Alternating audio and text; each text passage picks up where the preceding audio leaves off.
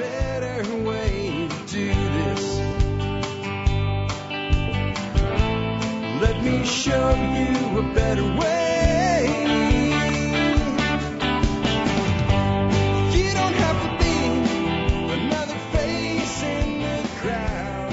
And we are live. I want to say welcome to our special guest today, Katie the Russian, who's going to be joining us today to talk about flag theory, Plan B passports, and stuff like that. Welcome today, Katie. Thank you for having me. Super excited. I think this will be a really good discussion. I am putting this out on our secondary feed Bitcoin breakout in addition to TSP, but I sent out an alert today basically telling my people this is a Bitcoin topic, but it's an everybody topic. I think it's going to be a really exciting topic, and we're going to be talking about things like judicial arbitrage, what a second passport is, flag theory, bunch of stuff like that. Before we do that real quick, though, I want to go ahead and bring our sponsor up for the day.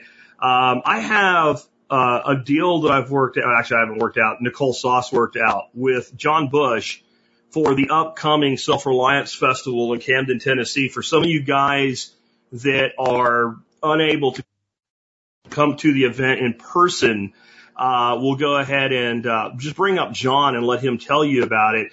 He's got a pretty good program put together where you can be there from home. Here we go.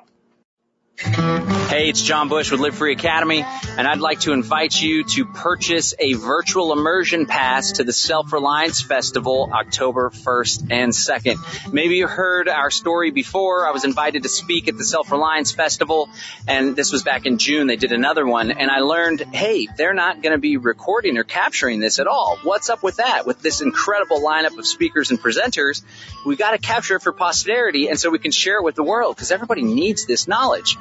So I decided to fund Rebecca Cunningham, our incredible videographer that's done the Land Summit and the Greater Reset, and all sorts of work with us, pay for her to go up there, bring her equipment, and we set it all up and we recorded that, right? And we have those replays there available. But get this. This time around, we're more prepared, and we are going to be delivering a live stream pass of the Self-Reliance Festival that's taking place October 1st and 2nd. An incredible lineup of speakers. You can scroll down to see who all is going to be there. And in typical Live Free Academy fashion, we call it a virtual immersion pass because you're going to feel as though you're there participating in the event.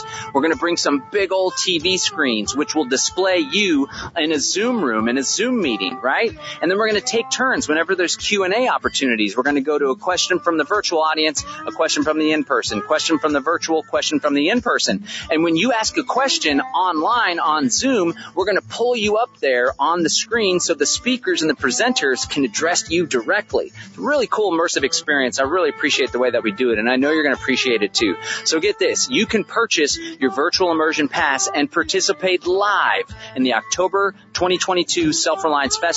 And as a bonus, to sweeten the pot and to share some really incredibly important information with you, we're going to throw in the Self-Reliance Festival June 2022 replay as well. So look, don't miss this opportunity. You will get access to the replay of the upcoming event if you can't make it live, but I strongly encourage you to join us live. The chat in the Zoom room is incredible. The immersive experience, the in-person audience, seeing the virtual audience, it really gets me excited. So I hope you'll purchase your ticket to the October 1st and 2nd Self-Reliance Festival. You won't be disappointed. This is critical information as we enter some crazy, crazy times. The world around you may be crumbling, but you can thrive during the craziness. All right. Thanks a lot, guys. Well, guys, with that, we're going to get into our interview today, but definitely check it out. And if you're on the live feed, there's yummy links down there in the video notes. And, of course, the audio notes will go up about an hour after the live stream ends. There's also a link for that in the video notes below. Anyway, Katie, welcome today. Sorry to make you sit through a sponsor spot, but I had to get that one in today, and I wanted it in the live feed. So anyway, let's start off with who is Katie the Russian, right? Like, it sounds very nefarious, right? Like, kind of what's your background, and how did you get into kind of the world that you're in today with the concept of a Plan B passport? Yeah, so as you can guess, I was born and raised in Russia. I only moved to the States about 6.5 years ago, hence my name. Katie the Russian, but, I didn't know back then when I came up with this name that the whole world is gonna hate me just for the country where I'm coming from. So I had to go through a lot of shit on Twitter when the war started, trying to explain how I see the nation states and politicians. But people don't really want to go into details. They just want to hate somebody. So. Because of course it's your fault. Yeah. Right? The person who is from Russia, it's your fault. Like, it's every Russian's fault, right? Yeah, that's what it is. So born and raised there. I grew up in a small town in the mountains. So growing up there really kind of set me up with all the ideas of sovereignty because my dad has been hunting and fishing my whole life. We had a garden, so I grew up gardening. We had chickens. And then at the age of 9, I started sailing. And this hobby kind of got out of hands, and I became a professional sailor, competing for Russian national team at World Cups and things like that, which I believe also like one of the best skills you can learn for self-reliance and self-sovereignty because that's the ultimate censorship-resistant travel. There's no gatekeepers, there's no airports where you have to land. Boat really can get you anywhere. Well, you're also pretty self-sufficient at that point because you're like surrounded by water and either you got what you need or you improvise or you die, right? Like that's pretty much a survival skill. Yeah, for sure. So, and when I was 21, I moved to the United States. United States granted me a green card based on my extraordinary ability, which is sailing. They wanted me to compete for America now, so they granted me residency here. And that changed a lot. Like, that changed my life a lot because throughout my immigration, I realized that there is this concept of jurisdictional arbitrage. And at first I was playing it on a very small scale, such as like I would use my Russian driver license here in the U.S., pretend that I don't speak English, and the cops would let me go. My dad does the same in Russia. He has a Florida driver license. He does not speak English at all. But he gets pulled over and he's like, no speak Russian, American citizen, and shows them an American driver license, and they're like, oh my god, what can I do? Like, can I take a picture with that? It's kind of cool, and they just let him go. So that was like a really small scale of the jurisdictional arbitrage I was playing back then.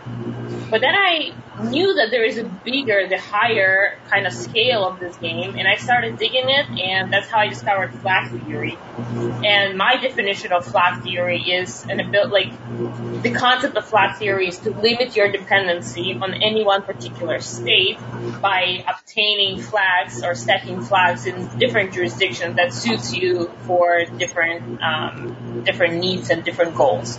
So the jurisdictional arbitrage toolbox consists of things like citizenships, residencies, bank accounts, legal entities, bug out homes, lifestyle, tribe. So all these things can set you up with another flag, and the more flags you have, I mean, it's not necessarily the more flags, the right flags you have, the freer you are. You could have 3 really bad ones, right? But if you have 2 really good ones and 1 decent one, then, And I think what's interesting about this is Americans have a real jaded view of their own position in the world. In some ways, the best thing in the world you can be is an American citizen. In other ways, not so much. And I think that's a very hard thing for people to say. I have a lot of advantages and not realize they have disadvantages. Here would be just one simple example. If I was a Costa Rican citizen and I want to open a bank account in another country, they're like, okay, fill this paperwork out, we'll open a bank account for you.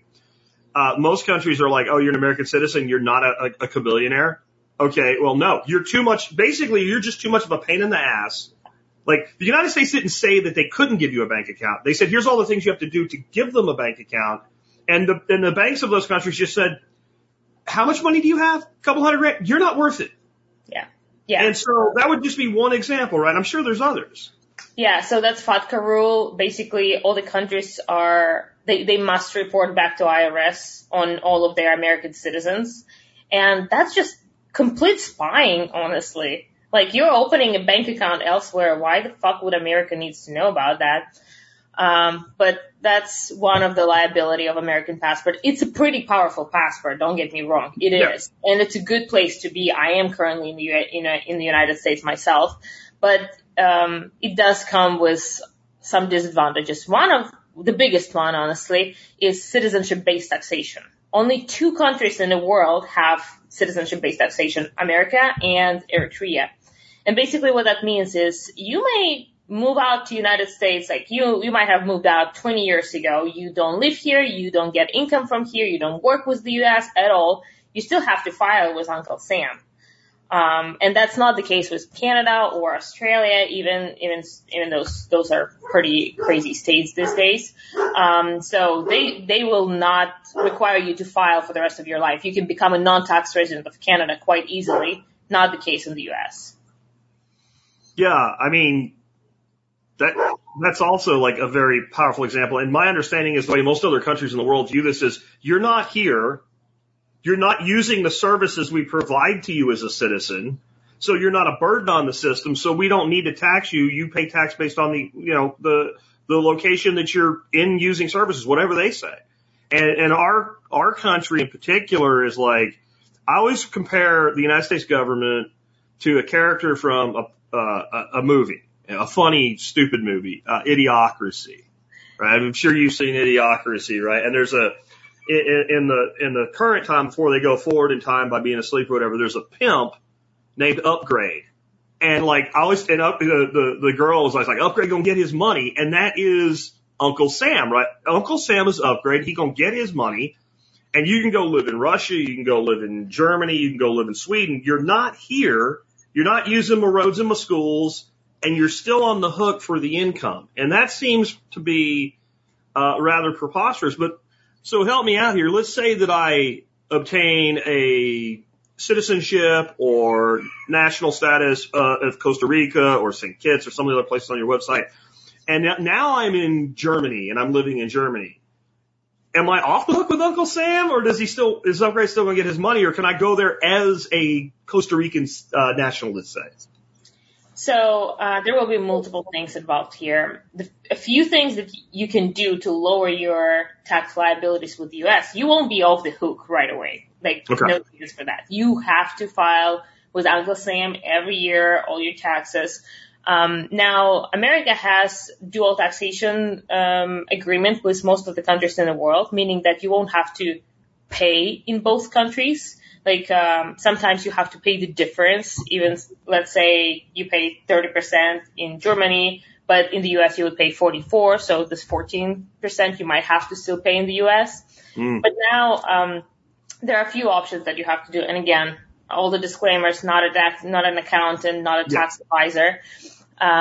First thing, you can file as a non-resident of the United States, which will exempt $110,000 of your annual income from your income taxes. So that's like the low-hanging fruit that everybody can do just by moving out of the U.S.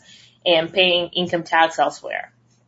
Now, most of my audience doesn't really care about income all that much. They mostly care about capital gains. And that's where they really get you. The only place where you can avoid capital gains tax while being a U.S. citizen is Puerto Rico. Puerto Rico is a U.S. territory, but not a state, and they have zero capital gains taxation. Again, if you bought a bunch of assets on the mainland and then, let's say in 2024, you moved to Puerto Rico and sold all your Bitcoin there, that's not going to work. Yeah. Because most of the time you spent in the U.S., like on the mainland, and they're going to look at it as unrealized capital gains, tax on that, and then from the moment you became a Puerto Rico resident until you sold, that won't be taxable. But that's what a lot of people are doing in the bear market. They are moving to Puerto Rico, so they would even file losses sometimes, but then they won't pay capital gains on top of that.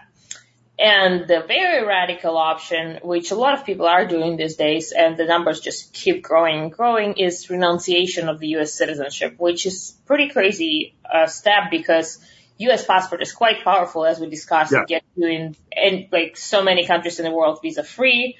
So yeah, it's quite an asset for many people, and so many of immigrants are trying to get it so hard. But Americans do renounce it. I believe about 8,000 people renounced their U.S. citizenship in 2021, which is a big number. So renunciation also comes with some liabilities, such as exit tax. Again, on the day of your renunciation, they count all your assets. If you do exceed $2,000 million, you will be charged your exit tax. And again, on the day of renunciation, they count your assets. They count unrealized gains on your assets. And the next year, when you file, you have to pay those taxes. Again, that's why a lot of people try to renounce at the bottom of the bear market, because you renounce at $19,000. And then next year, let's say we skyrocket again to 60, paying those capital gains or unrealized capital gains to the 19 is not going to be that painful.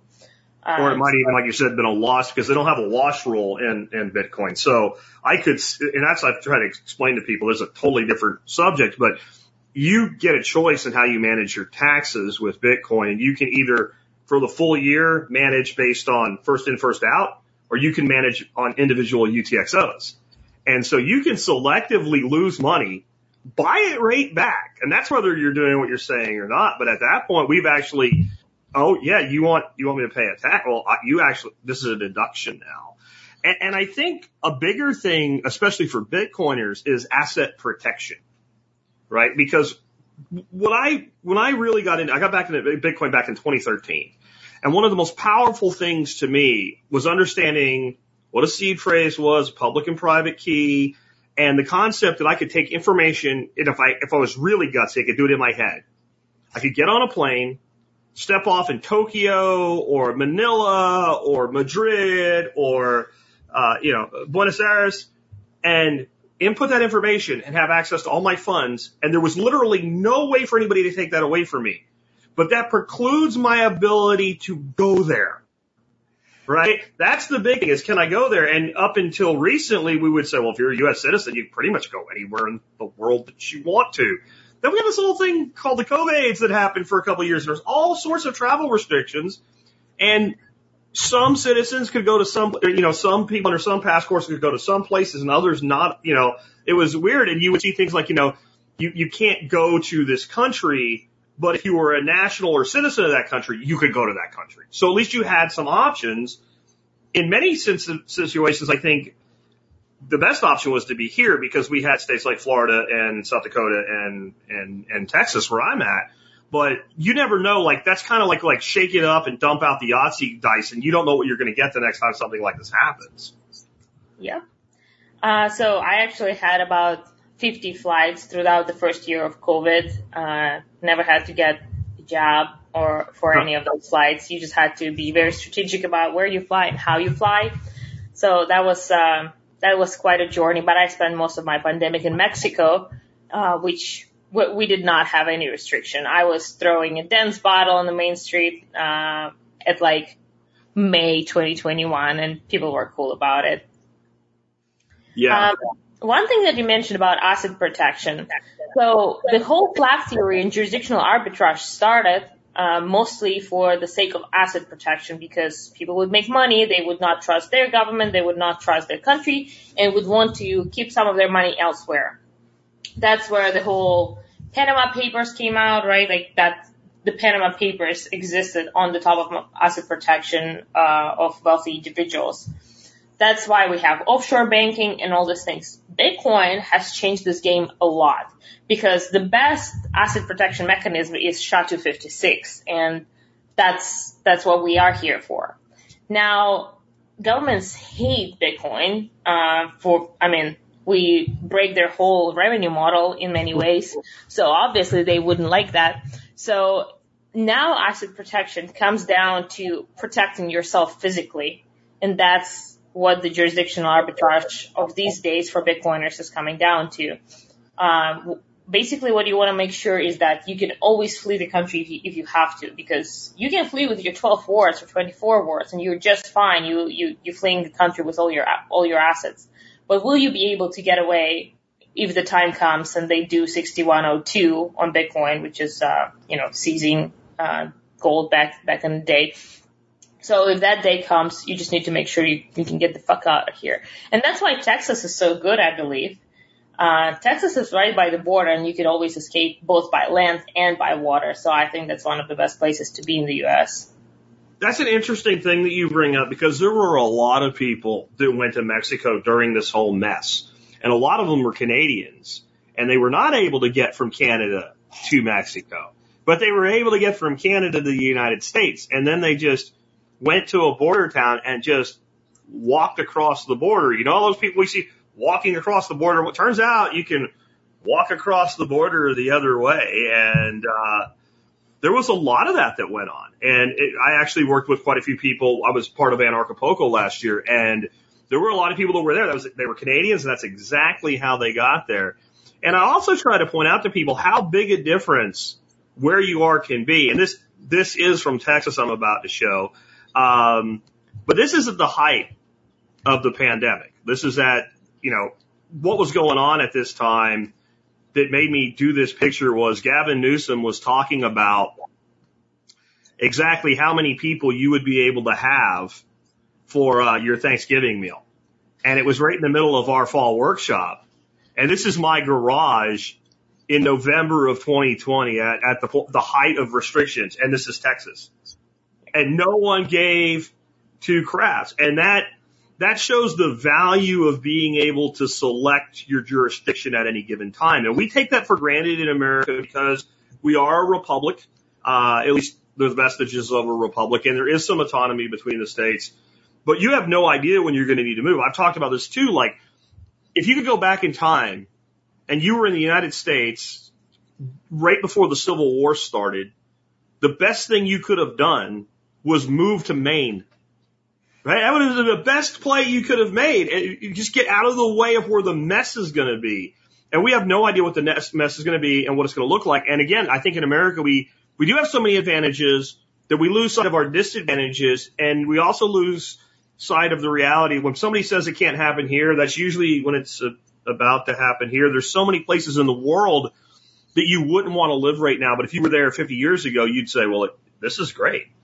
This is great. Look at, Argentina, not even, could be worse, definitely, but like, if you go back 30, 40 years, Buenos Aires was like the Paris of South America before complete catastrophe, capital controls, all of that hit, right? So like, we have this saying in prepping, 2 is 1 and 1 is none.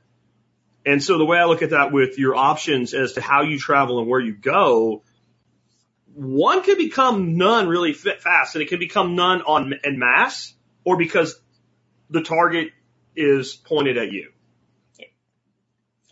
Yeah, you know, one thing that you mentioned, travel to places, I always mention this flag that no other people in the industry mention is your tribe, right? You can go to other places in a moment of civil unrest or when you become a target, but having a tribe at the place where you go to, knowing the place, knowing the people, knowing where you can get food, ammunition, and things like that is extremely important. So like, invest into that, build up your tribe in places where you might escape. So I know now that in Mexico, I do have my tribe, and if I have to go elsewhere, I'll go there and I'll build my life from scratch in a matter of days. So that's one of pretty important flag if you consider, the flag to you from a prepper perspective. So, explain to us exactly how second passports work. I think sometimes they involve citizenship, sometimes they involve some other national status. What's the process like for a person that decides they want to take this journey? Yeah. So I work with jurisdictions that provide you with a straight path to citizenship, meaning it's called citizenship by investment. Okay. And the reason I like this program so much, because A, not a lot of headache. B, it's a pure capitalistic approach to nation states. You basically put down 150 grand, donate it into national development fund or something like that, and they grant you a passport. And you don't have to visit the country, you don't have to live in the country. All you do is a purely capitalistic transaction of money for passport, and that's pretty great. In a scenario where you're just looking for a Plan B passport, which is a powerful document that will work in a case that your passport gets taken away, lost, or your nation state where you currently live doesn't do well anymore, that's what you want to have. Now, that's not the only option to have those passports. There are much longer and different structures, such as going through residency program. residence and citizenship are not the same thing. Citizenship and passport come hand in hand, but residency is it's not a travel document. It's a status of you in a country. Basically means that you will be able to travel to this country at any point. You are able to live there full time. You'll be able to open bank accounts, work there, pretty much have all the rights of a citizen of the country except for voting, which is, I don't care about it. Yeah, you're preaching to the choir here. Yeah. Yeah. So that's what. With math that my vote counts don't bother me about it. And I get a lot of people mad at me about it, but I'm like, use math and show your work. And that ends that discussion really fast. So national status, you would not get a passport, is what you're saying. Yeah. So residency program most likely will lead you to a citizenship later on. Usually what they say, so somebody's commenting about Mexico, and we just launched Mexico residency as one of our services at Plan B Passport. Basically, if you keep your residency for 5 years, you will be able to apply for citizenship. It comes with a naturalization process that involves you becoming a citizen and obtaining a passport. It also comes with a language exam, kind of like history, language, culture exam.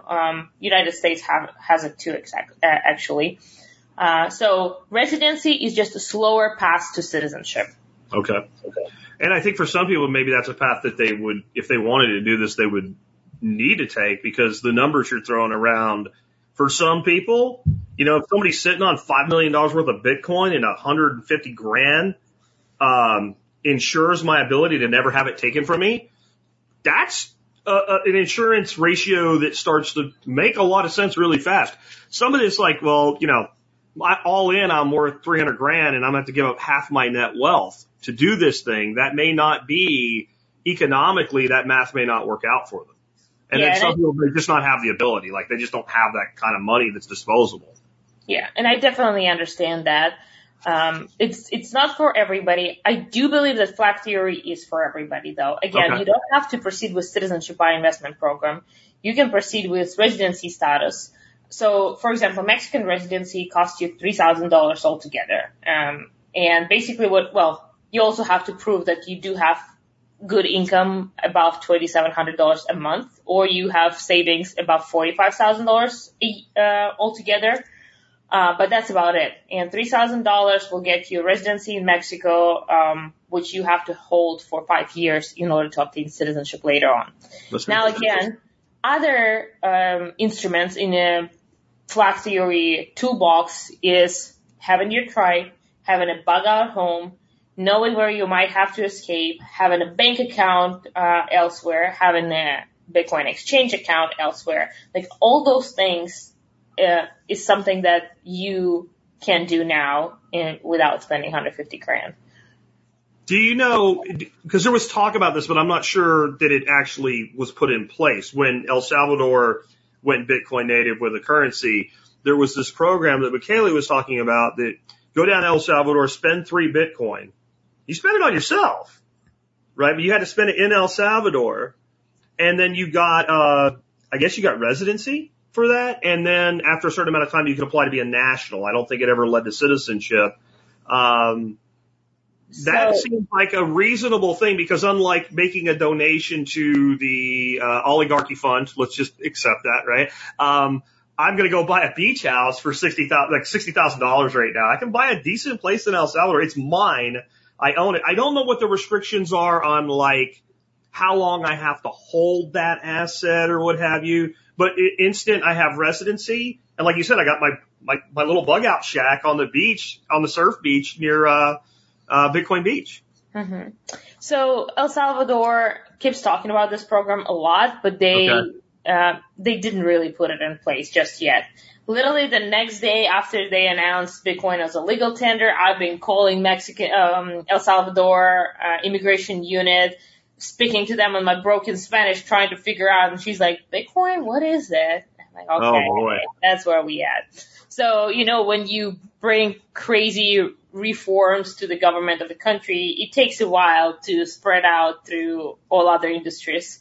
And immigration is not their first priority right now. They're pretty happy with Bitcoiners just traveling down and spending money there. Mm-hmm. And I do believe that they will come out with citizenship by investment, residency by investment programs, which might involve just purchasing real estate, just like you said.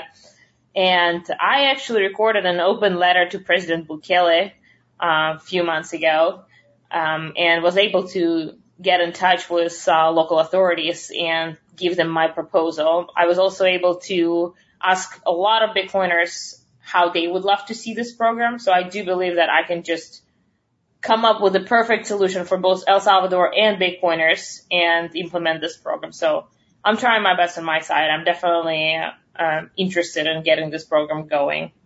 Because that sounds like an interesting one. I remember hearing about a program years ago, and I don't know if it's still around with Costa Rica, where it was like you had to capitalize $250,000, but you still had access to it, and you could use it to do things like create a company, purchase real estate, and as long as you kept it capitalized for, I think it was like 2.5 years, you could get residency or citizenship or something like that in Costa Rica. So I think there's like a ton of different options out there. And like you said, I think it's like you have to figure out the one that works for you. Because like I said, some people would be like, 150 grand and I have citizenship? Let's go. Yeah, let's make that happen. I mean, I can think like my former business partner, Neil Franklin. That guy was a baller. I'm sure. I think he did it. I think he had like 2. Because it was just like, I am ensuring my wealth long term. He was also a British citizen. So he had kind of that whole thing with being able to travel within their territorial system. Yeah, for sure. And there are some funny programs too. You can have a baby in Brazil. The baby gets all the citizenships of parents and Brazilian citizenship. Parents get permanent residency right away, and if they spend a year in Brazil, they get Brazilian citizenship. So reverse anchor baby. Yeah, it's anchor baby. That's what it is. Reverse anchor baby for Americans, right? That's interesting.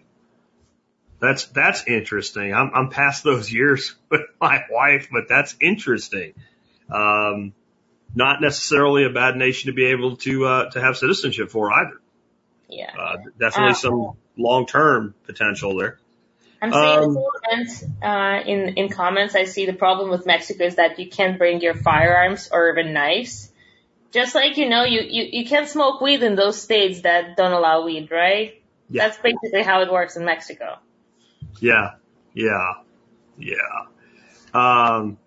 I think it all depends too. Like, so if you're about to lose everything you own and you can keep what you own and live in Mexico without a gun, or you can stay here and have a gun and lose everything you own, you might have a different opinion of it at that moment in time. Let's kind of dig into what you call the flag theory toolbox. What are the instruments that we have within that toolbox? Yeah. So what I call is citizenship, residency, bank account, real estate or breakout house, and tribe. Those are, in my opinion, the most important. Legal entity for those who are involved in business too. What was the last one you said though before business entity? Tribe. Tribe. Okay. I think it sounded like stripe. Okay. So having community there. So let's kind of walk through those and talk about each one of them a little bit. Yeah. So citizenship is the ultimate Plan B instrument. That is a full travel document. You can go to many countries with that. Again, how powerful is your passport depends on what country it is from. For example, right now, probably the least powerful passport is Russian passport. It used to be able to get you to most of Latin America, but right now there are so many restrictions that come, so many liabilities that come with this passport. You are not allowed to use traditional financial instruments. You're not allowed to send money and things like that. So that's something to consider. Now, another thing that I really like to mention is that you don't want to have 2-3 passports from the countries that are friends with each other. Like, for example, we all know that United States, UK, Australia, New Zealand, and Canada, 5 I countries, share all the information between each other. So you can have all those 5 countries, but I will count them as one flag because they're all in bed together. Now, if you start thinking geopolitical game, you want to have passports from countries that are more of an enemies, or at least not communicating that closely. So I always thought a good triangle would be like, let's say, Canadian passport, Russian passport, and Brazilian passport. Just an example. Those 3 countries are not necessarily enemies, definitely not friends, and they will allow you, basically these 3 passports will get you anywhere visa free. So that's a good option. Now, Caribbean passports, in my opinion, are pretty good because, again, they give you a visa-free access to EU and most of Latin America. They're always, sitting on a sidebar and eating popcorn whenever geopolitical game is going on, so they're not really participating all that much. Mm-hmm. That's why I do like those jurisdictions for sure. And again, because they just purely give you passport for $100,000 of a donation. So you always try to consider that. Now with residencies, the next instrument in the toolbox, you want to make sure that this residency provides you with some protection from your original state, let's say. So again, you don't want them to be completely in bad together. So let's say Canadian passport and American residency won't get you anywhere. They will extradite you right back. The cops will communicate pretty well, and you will have no protection. Now, U.S. and Mexico are much better in this regard because they don't like each other all that much, let's say. And you also want to make sure that your residency will get you to the place where you can have a comfortable, good life for yourself and your family. You want to be able to, you want to make sure that you have food security down there. You want to have access to good water, good real estate. You won't be a target there as well. So make sure you know those places quite well. Now after that, we have offshore banking. And that's something that you always want to have because Bitcoin is great. And I do believe that anywhere in the world, I don't need a third party in between Bitcoin and fiat. I'll always be able to find somebody from the tribe to, get me to fiat if I have to. But for like simple solution, you always want to make sure that you can get into fiat in those countries. So having a bank account outside of your first jurisdiction is really important. Now, tribe is something that I already described and mentioned. You want to have skills in your tribe. You want to have assets in your tribe. You want to have trust in your tribe. So that's something to consider. And then legal entity, again, depending on what jurisdiction you're coming from, you need to look into regulatory environment of different jurisdictions to understand if your business is legal and all that stuff. So those are the instruments. Yeah, you said something there like picked on right at the beginning that I think is really important for people to think about with this as being a potential option, and that is right now if you're a Russian citizen traveling into like Latin America and all is very, very much problematic. So imagine you're this Russian citizen, but you're living mostly abroad. You have business dealings in Latin America. You don't live there, but you travel there frequently, and you're thinking, everything's good. You've got your place wherever you actually live. Maybe you even still live in Russia and you travel from Russia and you need to see to your business dealings. And now you've done nothing. There's a fight between the government of the Ukraine and the government of Russia. It has nothing to do with you. And now you don't have access to the way that you make your living. And again, I think this always goes back to people thinking, well, that's Russia, right? Or that's China, or that's Spain, or that's Canada, that's Australia. Australia is the country that threw their own citizens into basically concentration camps over the flu. Okay, that happened. Canada was probably in some ways even worse. To think that because just go think about it this way: you're a refugee somewhere in the Middle East or some other developing part of the world, Central Africa. You get to a refugee camp and they say, you know what? We're going to get you into a country. We don't know which one yet, but you're going to go to Europe, you're going to go to, Australia, South America, United States, whatever. You would have, if you had when I was in the military, you picked 3 places you wanted to get stationed and almost nobody ever got the ones they picked, but it was called your dream ticket. You would have put down United States, Canada, Australia in that order. That's what you would have put down. And if that would have been the middle of 2020, 2 of those were not so great places to be. And a lot of the United States wasn't either. We just had this internal jurisdictional arbitrage that a lot of other nations do not have. Yeah, what I like to look at as cultural differences. That's what you need to have in your flag theory. Again, Russia has not been shut down during COVID. Right now is the worst place to be. But during COVID, my parents had zero difference in their lifestyle. They were like, we don't notice anything. Yeah, we can't flight much because the whole world is shut down, but we're just fine here. Because I believe, okay, one thing that I want to mention is that bad times create, weak man create bad times create strong man. So when considering what's going to happen next in a geopolitical game, you can never guess because politicians do their fuck up things. But always consider that what kind of a mindset does the place have? Like that's why Texas was not shut down during COVID, because we would be able to push back. So when trying to find a good jurisdiction, find the people who are willing to push back with you. So yeah, that's not Canada or Australia these days. Yeah. And there are a lot of places, let's say in Mexico, where the Mexican government did have some restrictions, just it wasn't that anybody cared. Yeah, exactly. Right? You can say we're restricting this, but it's like the substitute teacher in an unruly classroom full of eighth graders, and they just say, that's nice, Mrs. Smith, but we're going to screw off anyway because we know you got nothing. And I think there's a lot of the developing world, the third world, et cetera, that they didn't even know. They didn't even know. Like they don't have a TV to turn on. There's some of the island nations and what have you in like the Pacific that what? I don't care. Like the only problem they really had is it did impact their ability to have tourism. Yeah.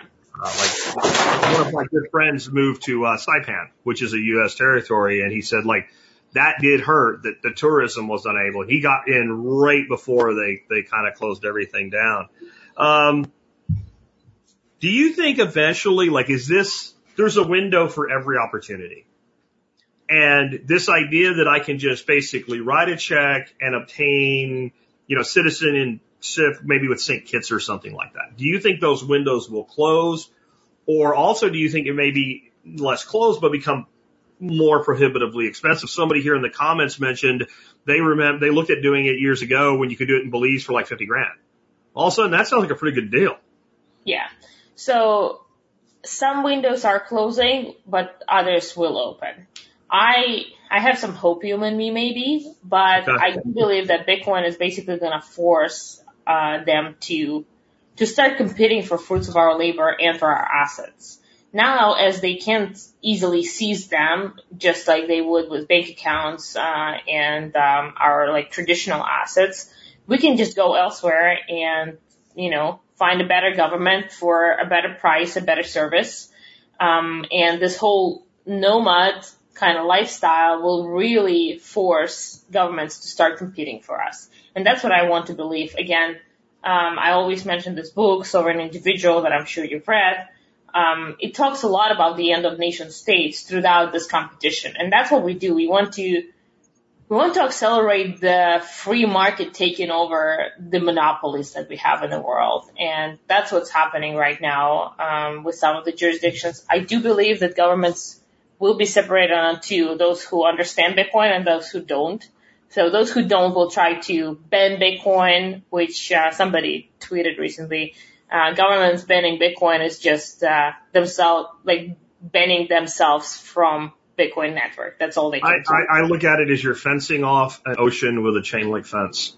Great. Right? The water you might collect up some seaweed and stuff, but the water's just coming through. It's where you're trying to sweep the water off the beach while the waves are coming in, or you're putting a gate on a sidewalk with no fence on the outside. It's pointless. And as dumb as our government is, and it is, they're not as dumb as a lot of governments. Right? Like, and I think that like the only thing you're hurting by doing that as the American government is yourself. Right? And I don't mean your people, because I think they're totally willing to hurt us. I no doubt about that. But I think that at this point, I was going to say there's an awful lot of bureaucrats and elected officials that are holding an awful lot of Bitcoin. Yeah. More than anybody thinks. And I guess my thing is sooner or later they're going to approve an ETF, a spot ETF in America. And once they do that, that will be the parabolic moment, I think, in Bitcoin price, because we are basically the biggest financial market in the world. And at that point, then closing that door becomes untenable. When Bitcoin is part of the public school in Boston's retirement account, you can't. when it's part of the retirement account of firefighters in New York City. You just can't do that anymore. And I think that's part of why it's been held back for so long, because they know it's kind of it's a turn, and they can't ever pull it back after that. Not easily anyway. I mean, it would be really difficult. I also think it's interesting you talk about a competitive market. Like, I've always been fascinated by this. I look at so many of these small countries that have significant natural resources, land available, et cetera, no money to develop it with. And I think, like, I would be, if it was me, if I owned Jakistan, like, I would be the Walmart of citizenship. We have a blue light special this week, baby. Let's go. Like, I would be like, 15 grand, and you have to buy a house valued at least $50,000, and you have to keep that house and maintain it for 5 years, and here you can have it. Like, something like, and then I've always said the first time something like that happens, like, governments get greedy, right? All the time. And like, when you see one nation doing it, it's only a matter of time before others pile in. How do you feel about this? I'm kind of surprised that no other nations really pulled in El Salvador yet. Yeah, that's true. So that's what I think the smart states will start doing. They are not able to stack much Bitcoin. Like, if they start stacking up, the price will just skyrocket. We all know that. So El Salvador is stacking Bitcoin right now, but the smart move they're going to do is just attract Bitcoiners is what they were doing. So I believe that will be the smartest move for other nations, and everybody should do that. Start either golden visa programs where, again, based on real estate investment, you can obtain residency first, or even what other people propose, you just have to prove a certain amount of Bitcoin in your holdings, and then you're welcome to the country. That's what El Salvador was talking about as well. Because if you are a Bitcoiner, if you hold a substantial amount of Bitcoin, I want you to have in this country. Because I know that at some point you will have to spend it, and you will spend it in my economy rather than elsewhere. So I want you to bring this capital down here. And that's what smart states will start doing. And this competition will evolve. The governments will have to provide better service at better price. And again, just like every free market, it drives the price down and it drives the quality up. And that's what we want to see. And if you think about it, I've always said that, like, one of the most secure parts of the world that's not very secure, unfortunately, but it should be, is the tropics and subtropics, because we can produce food year round in those climates. And if you have food security, everything else comes through. If you look at the most desperate places in the world, the first thing that fails is food security, and then all the rest of all forms of security fall. You end up with military juntas and stuff like that because people can't feed themselves. And the second I can't feed my child, I will do shit to other people that I would never consider. I would sit there and judge the person that did it. But the second I look at my kid and I see my kid's ribs sticking out, like, I will steal your food to feed my kid. I'm sorry, I'll do it. And so when food security falls apart, everything falls apart. Well, we should have no food security problems in the tropics and subtropics. And there's so many of these nations, like El Salvador, like Panama, like Costa Rica, like Belize, that exist in that space, or into Ecuador and places like Cuenca and stuff like that, that I just see like this incredible opportunity. And I'd love to see, like, if somebody will go first. That's what if somebody will take that shot. The other thing I've always thought of, and I don't know how much leverage it would really give you, but I've always wondered why Native American tribes don't sell some sort of provisional citizenship, like where you don't get your little monthly money, but you do get protection of the tribe. And I think it's basically because they just don't trust us. And I don't blame them, but I think, like, you could test case this and see how it works, right? Yeah. No, yeah, we were thinking about it for sure. How do we get to the reservation? Because they don't pay taxes. Yeah, I would be doing medical tourism, all types of things, because what we've done is terrible. What we've done to the Native Americans to their reservations is terrible. They have no ability to really make money off their land, which is the primary asset that they have. That's supposed to be for their, it's amazing. The government always does things for your protection that hurts you and benefits them. But like, there's no reason that a Native American tribe could not start setting up their own hospital system and basically doing medical procedures for people that go there to receive that medical treatment, outside of the conventional insurance system would be one particular thing that they could be doing, especially things that are serving a higher end clientele, more cosmetic and stuff like that to start out and build enough assets to get into the world of like cancer treatment and everything else. Like there's so much opportunity there, but I guess we're straying a little bit. But you know what? Reservations are no longer incentivized to do anything. They got on a socialist injection, on a socialist job, and that's all they do. I recently went to visit a reservation in Florida, and I wanted to take a boat tour around Everglades, basically the crocodiles, alligator stuff. They all were closed. They had a bunch of piers with a bunch of boats, but they were not working because they're not incentivized. So we couldn't find anybody who we could pay so the person would take us on a boat because they're drunk in the middle of the day because they're getting government check in the mail every week. It's just sad. You know, it's a proof that socialism is a disaster for humanity is the way I look at it. But I did the math years ago, and I explained how Native Americans are the most impoverished demographic in the United States. However, they should be, at this point, the wealthiest demographic in the United States. And I showed off just a small portion of that monthly stipend had been invested in the most boring investments for the last 5 generations. That like Trump Casino would be a Native American casino.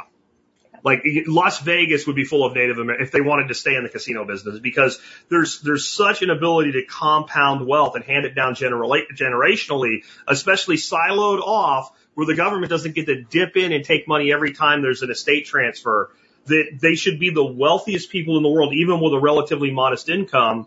And I don't know, I got a lot of yelling and shouting at me over it, but I'm like, it's mathematics.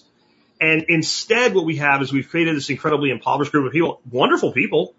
I mean, if you go visit people that, you know, part of this demographic, they're wonderful, amazing people, great history and all. But when we disincentivize productivity, we get less productivity. And it's not because they're a Native American. It's because they're a human being and you've disincentivized productivity. Take it and do it with I swear to God, you do it with any demographic. There'll always be the exceptions. People like me, I can tell people like yourself, we're gonna excel anyway. We don't care, but you got an aggregate average and it will drag. That lower denominator will pull everything along with it. True. Yeah. No, absolutely agree for sure. Where should people start looking into building a flag strategy? I would say the first thing that you want to do is come up with a plan, understand your threats. Just like in every security model, right? Sovereignty 101, Prepper 101, what are your threats? And that's something you're going to figure out. Is it your ex-wife? Is it 3-letter agency? Is it a state actor? And that's something that a lot of Bitcoiners who are also preppers need to think about, is that the biggest threat that we all have is the state, and that's the hardest one to prepare against. So flag theory is exactly a tool to prepare against the state actor attack. So again, understand your threats, build what works for you, understand what solutions, what residency, citizenship, again, what tools you need to use in order to hedge against those threats. And then start executing 101. Once you build a plan, you will understand what's the budget you need to consider for one of those programs. And then you will be able to understand what's the probability of each one of those threats, and one by one start knocking down the flags.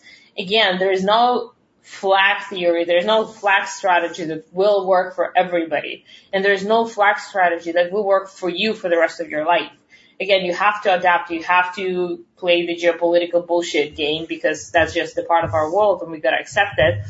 And based on that, your flag theory will change across time, but just get along with that. Very cool. And I just had your website up there. Can you tell people a little bit about it? Because then they can get in touch with you and see if this is right for them. Yep. So Plan B Passport is a Bitcoiner-focused jurisdictional arbitrage service. We help people obtain citizenship and residencies. In many cases, we're also just willing to chat with you to understand your threats and help you out understand what kind of tools you may use here and there. We do put together a lot of content on our email newsletter where you can learn more about different ways of obtaining residencies and citizenship that you don't have to go through with us. You can just execute on your own. Please feel free to reach out over Telegram or email planbpassport.com. And I guess the cost is variable depending on the path, but what are the costs associated with this and kind of the timelines associated with the cost? Because you said some are straight paths. It's still, I don't think it's like I write a check today and I get a passport tomorrow. There is a process. Yeah, let me go over the most popular program of ours. It's either citizenship of Antigua or citizenship of St. Lucia. So, for example, single applicant for St. Lucia. Sorry. Yeah, sorry, had to cough a little. Single applicant for St. Lucia, the whole cost will end up being $130,000. And what's important to understand is that you don't put $130,000 down right away and hoping to get citizenship. It starts with just $10,000 of government fees. We put together the case, we submit it, you pay due diligence fee, which is around $10,000 for a single applicant. And then only, sorry, lots of talking, oh my God. Yeah. Yeah, and then it takes around 4 or 5 months for government of St. Lucia to do due diligence on you, basically look at your background, do a criminal background check, understand the source of funds for you and things like that.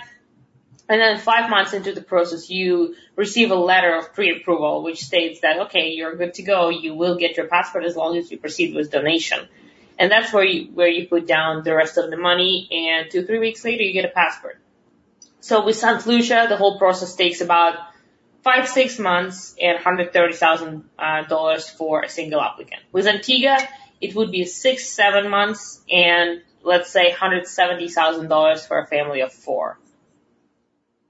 Okay. And can you talk about maybe why a person would want to use a service like yours? I mean, I think that when anybody would go into this realm, there's a lot of potential for money to vanish, and we need some more money, please. And I know one of the reasons I had you on is you have a very good reputation, especially within the Bitcoin community. You've been doing this a while. How are you able to make sure that people are dealt with on the level? Yeah. So as you mentioned, reputation is everything, and especially on the Bitcoin standard, everything is on chain. Same goes for reputation. So one thing that I want to say about my audience, I never go out and put out Google ads or Facebook ads for my services. So whenever somebody comes to me for my services, they've been probably following me for a while, or either somebody told them about me. So my audience and my customer, my clientele is very aligned with my vision for the world, my philosophy. So it's just a pleasure to work with my clients. For me, I never get rid of just chatting with them after we get the work done. Those are just cool Bitcoin people most of the time. And the reason they come to me is also because I know their pain points. They go to other industry players who don't understand Bitcoin, don't understand, again, the pain points, and the conversation just doesn't go as well, while I'll know exactly what you're talking about right away. Again, just because we are part of the same community, we think the same, we have the same values. So that's how I differentiate myself from other industry players. Awesome. We do have some questions. Let's see if we can hit a few of those. Katie, hi, Economic Passport. Have you rated the options by country? Like, is there maybe like a list of like the best places? And I think you're going to say my favorite answer. It depends. Because it's going to be dependent on who the person, what citizenship do you currently have? But for an American, what are maybe some of their best options? You give it your most popular, but if money wasn't an object, is there better ones? Yeah, you can definitely look at some like actually quantitative reasons, right? For example, how many visa-free countries do I get on this passport? That would be the easiest way. And for this, you can just go passport index and see, for example, St. Kitts will give you 156 countries visa-free. St. Lucia will give you 131 country visa-free. And then you just look into specific countries that you want to go to and see if you have a visa-free access there. Now, that's one reason. Second reason would be probably tax regime. What countries do provide me with zero income tax, zero capital gains tax, zero gift tax, zero inheritance tax. There are countries like this. All the offshore jurisdictions are like that. So that would be another quite quantitative thing to look at those countries. But the correct answer is definitely depends. Let's look at your threats. Let's look at your goals, your family future plan, and build something, like customize something for you specifically. I think that that's just one of those, it's so many variables. For instance, if I were to do this and I were to move permanently, then I would want to move my business and I would want to do business. I would want like you said, a bank account, right? Even though I'm a huge fan of Bitcoin, a lot of people are going to pay with a Visa card. Like my membership program, 90% of my members are paying with US dollars. And so if I was going to live in Antigua, one of the things I would be considering is what is the process to set up a corporation there versus just live there and live off assets. That's a different thing. Or if I'm a real estate investor, I'm going to look at, maybe that's a whole different ball of wax than running an internet business. Right. So I think that would be another place you would probably dig into. I honestly think everybody should look into opening a legal entity elsewhere.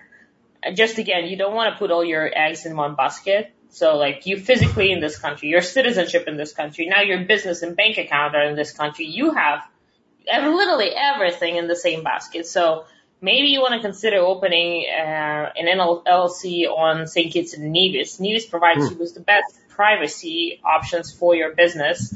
Basically, nobody can look into who's the founder of the business unless they put a $25,000 bid and go into court to get a court order for that. Isn't it amazing?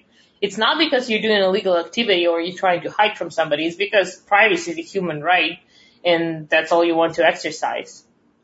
Is that doable without obtaining like the citizenship, the passport, national status? Like, is it like just opening up that LLC? Is that another thing that can go in the toolbox that isn't necessarily a requirement that I give them $150,000 to buy citizenship? No, a couple grand. It costs a couple grand to open a legal entity on the island. And it usually comes with bank account. Again, there's no global income tax. So if you run a business somewhere out of the island, there's no global income tax. Again, not an accountant, so you'll have to clarify that with your CPA.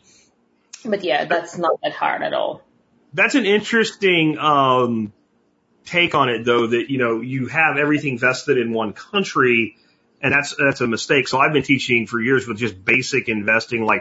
I'm like, if your company has like a stock purchase plan where you buy your own company stock, yeah, I'm not saying not to use it all if they have a really generous match or something, but don't put all your eggs there because you could have your company go bankrupt, lose your job, and lose your stock all in one go. And that's kind of the concept of I'm an American citizen, I have an American bank account, I have all my money in American companies, and I have all my accounts in American institutions, right? I mean, so Bitcoin is one tool in that. Yeah, go get it. Go ahead, take it. Good luck. Guess the right atom in the universe. But as much as we can diversify that, the better. I think that's an interesting take and a really good one. This question's a little clunky, but I think I'll clean it up for K-Bonk here. Things change. Are the countries you've listed updated often? More, how are you making sure that your current recommendations are the best recommendations? I'm sure you just have like ongoing relationships with these programs. Yeah, for sure. The countries that I work with, they do change. Sometimes I'll leave other jurisdictions. For example, recently I stopped working with Vanuatu. Vanuatu used to be the quickest way to obtain citizenship. It would be the same price, usually 150 grand or so. In a matter of 2 months, you could get a passport. Now, the due diligence of Vanuatu was not very good. They would totally let through all kind of criminal offenses, which pissed off European Union. And now European Union shut down Vanuatu passport as a visa-free entry. So now this Vanuatu passport lost a lot of advantage to other passports, and I just stopped working with them. And also because they're just getting pretty shady, so I was like, I'm not part of my business anymore. Now with COVID, the islands that I worked with also been changing because some islands would shut down their citizenship by investment unit office, and the process, like due diligence process, would take 10 months instead of 5. And I wasn't cool with that. Now, other islands would put up extra restrictions and would require jobs for people to enter the island. Again, I wasn't cool with that, so I just stopped working with them. And based on that, I would also try to kind of incentivize them and be like, hey, I had 7 clients for your island, but they're all changing the jurisdiction now because they're not down for a job for entry. And, those islands, like, again, we're talking about basically a free market of citizenship. So you can see they already lost tourism during COVID. If they now see that they're losing their last income stream, which is citizenship by investment, they're going to optimize. They're going to get better at their service. They're going to understand how they can attract more people. So that's just you, and you're talking 5 to 7 people. So if I had 3 people today that told me on my $50 annual membership that I pissed them off and they were quitting, good luck. Have a nice life. Bye. But if they were $200,000 a pop, that was $600,000 that just evaporated. Even as a government of an island nation, I'm kind of paying attention to that. Like, that's a lot of revenue to lose to people that you just know the person that says $150,000 to be a citizen. Here's $150,000 to be a citizen. The Vanuatu thing, like you said, if you're letting in mafiosos or something, that's different. But in general, person that has that kind of capital to invest in your country just to be a citizen is going to be a net gain. That person doesn't need a job. They don't need to be out, cleaning the deck of a boat or something. They have means or they wouldn't be doing that. That's interesting that they would put that in as I guess they're worried about making sure, like, I'm not there to use your social welfare system, but, like, again, if, yeah, that's why they want to see funds. They want to see source of funds. They want to, like, you're not going to be after their social security programs and things like that. So this is an odd question to me. Goldshaw Farm says, any advice on a geographic diversification when your main business is a farm? The issue with that is, if you have real property here in the United States, no matter how it's owned, it's still here in the United States. But the way that I think of farms is different than I think a lot of people do, because I'm a student of what Joel Salatin teaches, and Joel Salatin owns very little land.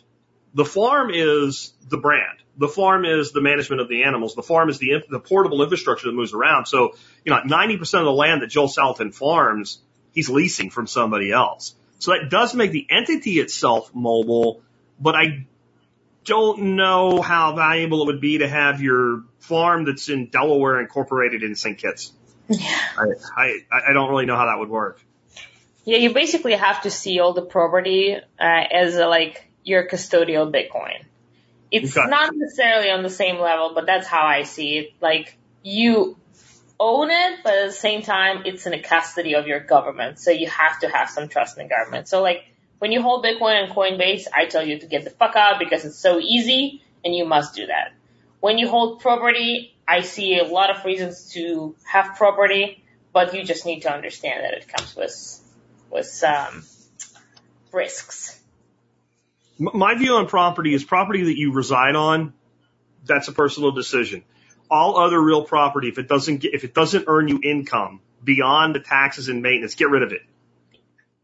I'm talking real property there, not all things. But so if I owned a house in New Mexico that I couldn't put through Airbnb or something and generate a cash flow off of, and I got to go there once a year, I would divest myself of that property because it's not an asset, it's a liability at that point. Whether or not your personal residence is an asset or liability is a function of how you manage it. And so, I don't know if you're thinking digital nomad, I'm seeing this piece of property that's sitting in the States somewhere as not necessarily bad, but it is what it is for a time, and you should have an exit strategy from it, I guess is the tactical way to look at it. It's a interesting question. But one thing I will encourage. Bitcoin is radical ownership. Ownership. Yeah. That's zero custody. It's fully yours. Yeah, and that's what I've always said. People are like, well, they can trace it and track it. Well, you can to a degree. It's not 100% there, but you could tell me, yes, you own all this Bitcoin. And actually at that point, if I bought it, then I would want to say, yes, I do. Because now I don't owe you any taxes on it because I haven't sold it. I haven't realized it. So yes, I do. Well, we want it. Good luck. Where, like one of our listeners, very valuable member of our community named John, who's in New Hampshire, the state of Massachusetts decided that he owed them income taxes, and they were contesting it. He was doing everything right and having legal proceedings and stuff saying, no, you don't. And then just one day, even though he was in New Hampshire, they just grabbed money right out of his bank account. That's and crazy. There was absolutely nothing that he could do to get it back. And I don't know if he ever did. And I think he felt wronged by it. Like it wasn't a legitimate claim on money. But there was nothing he could do. But if that money had been in Bitcoin in Massachusetts, we know you have $500,000 in Bitcoin. Nice that you believe that. I don't know what to tell you. Like, go ahead, take it. And the fact that that's never happened tells you it's not going to happen, because you hear people say that Bitcoin got hacked or whatever. No, an exchange got hacked. A custodial database got hacked. Bitcoin has never been hacked. I really enjoyed today's conversation. I think it has people thinking in a lot of different ways. This is another level up or layer of what I refer to as status jujitsu. And that's a big part of our philosophy here at the Survival Podcast. There's always a way around government, because government's own rules can be bent against government. It was as simple as we had a farm that we managed for a while in West Virginia, and they have like the tightest rules on raw milk in the country. You can't do a cow share. Like, you can't sell it as dog food. It's like, there's no way. And we're like, you know what? You can use raw milk for a soil amendment. So we sold it as a soil amendment. That's crazy. Put a label on it that said it's a violation of federal and state law to use this product in a manner inconsistent with its labeling. Refrigerated since harvest. Right? Like, there is always a way to bend the finger back of the giant. And it's about being creative and having the flexibility to just simply, in a way, I mean, Michael Saylor talks about with Bitcoin, it's like teleportation of the money. And by having multiple citizenships, you now have teleportation of the means by which you travel, and the flag under which you travel, and the flag under which you live, and the flag under which you operate. So I think that's really cool. I've had a great time with you today. Again, the website is planbpassport.com. Definitely check it out, guys. Katie, you got anything else before we sign off? No, feel free to reach out, Telegram, email, katie@planbpassport.com, Katie the Russian on Twitter or Telegram. Feel free to just ask a question, or we have a free cold consultation on our website. Feel free to sign up. And I will have links to all of that good stuff in the show notes on the audio side of the podcast. That'll go up about 1 hour from right now. There's a link down there in the video notes, but if you click on it right now, it's not going to work because we're not done yet. We're getting there. Katie, thanks for being with us today. Thank you. Really appreciate it. All right, guys, hope you enjoyed that one. If you did, remember there's two main ways that you can help support this show and the work that I do. Number one is you can just do your online shopping starting at tspaz.com. That's TSPAZ, tspaz.com. You go there and you'll find all the stuff that we recommend. Everything there, I own it, I use it, I bought it. If I wouldn't buy it again, I wouldn't recommend it to you. Today's item of the day, I won't say much about. It's the same one we had yesterday. It's the grow lights, the 8-packs of LED grow lights in 2-foot and 4-foot options. You can get 8 of them for $69.99. That's $8.75 a light. You can get 8 4-footers for $13.75 a light. Whole total cost $109. If you're going to do indoor seed starting, indoor hydro, anything like that, supplemental lighting in greenhouses, these are the lights you want. They're the best bang for the buck out there. I've been recommending the Barina lights for years. These are made by a company called Kihung, but they're the same lights. They're completely interoperable. All the pieces work with each other. They're the same exact lights, probably made in the same shop with a different sticker on them. So says James White, who has actually helped me a lot with my endeavors into this world. And since they're such a good deal and since they're still on sale, I have just run them again today. The other way is become a member of the Member Support Brigade. You know, we were talking all about money today, one way or another here, and protecting your assets. Well, one way to do that is to spend less money. And if you can spend, like, let's say $50 a year and then save a few $100s a year, well, that's a no-brain investment. That's easy to do. If you're buying the kind of stuff that we talk about here on TSP, homesteading, CBD products, tactical products, plants, seeds, etc., it's almost inconceivable that you won't more than get your money back 3-4 times over annually with a membership. So please consider becoming a member today. Just go to the Survival Podcast the survivalpodcast.com and click on members to learn more. Also, reminder, Saturday, 9:30 Central Standard Time, the 24th. That's this Saturday. The fall workshop goes on sale. There is a lot of chatter. I'm getting a lot of feedback. A lot of people worried about getting in. All I can say is you need to be sitting there looking at Telegram at that time, and you need to be ready to click that link and fill out your form. I put out a video today that tells you kind of some tips to make sure that you get your best chance at coming, and tells you all about the event. It's about 25 minutes long, totally worth watching. It will be in the email of the day today, the Daily Mail. You guys should be on that, then you won't miss anything. But you're going to need the Telegram app installed if you want a shot at this. I'm telling you right now. Last year we sold out about 2 minutes. This year we're selling less tickets, and we'll probably sell out in less than 2 minutes. I'll just put it that way. So if you're not there, you're not getting in. I keep hammering it, not because I'm so concerned with selling all the tickets, because I know we will. I keep hammering it so I don't get people mad at me when they say I tried and I failed and it's your fault. I'm warning you. And this is going to be maybe the best food we've ever done. Probably the best event we've ever done. I have some really great instruction coming for you guys this time, and it's always a great experience.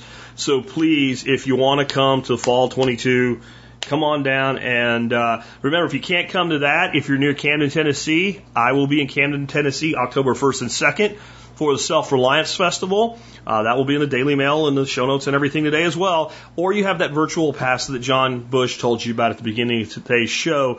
With that, let's go ahead and we'll sign off. Thanks for being with us today, and I will catch you tomorrow with another one. You pull yourself up, they keep bringing you down. Are they gonna bail you out or just run you around? They said you should have a house the American way. $1 down, $1 a month, and you'll never have to pay. There's a better way to do this. Let me show you a better way.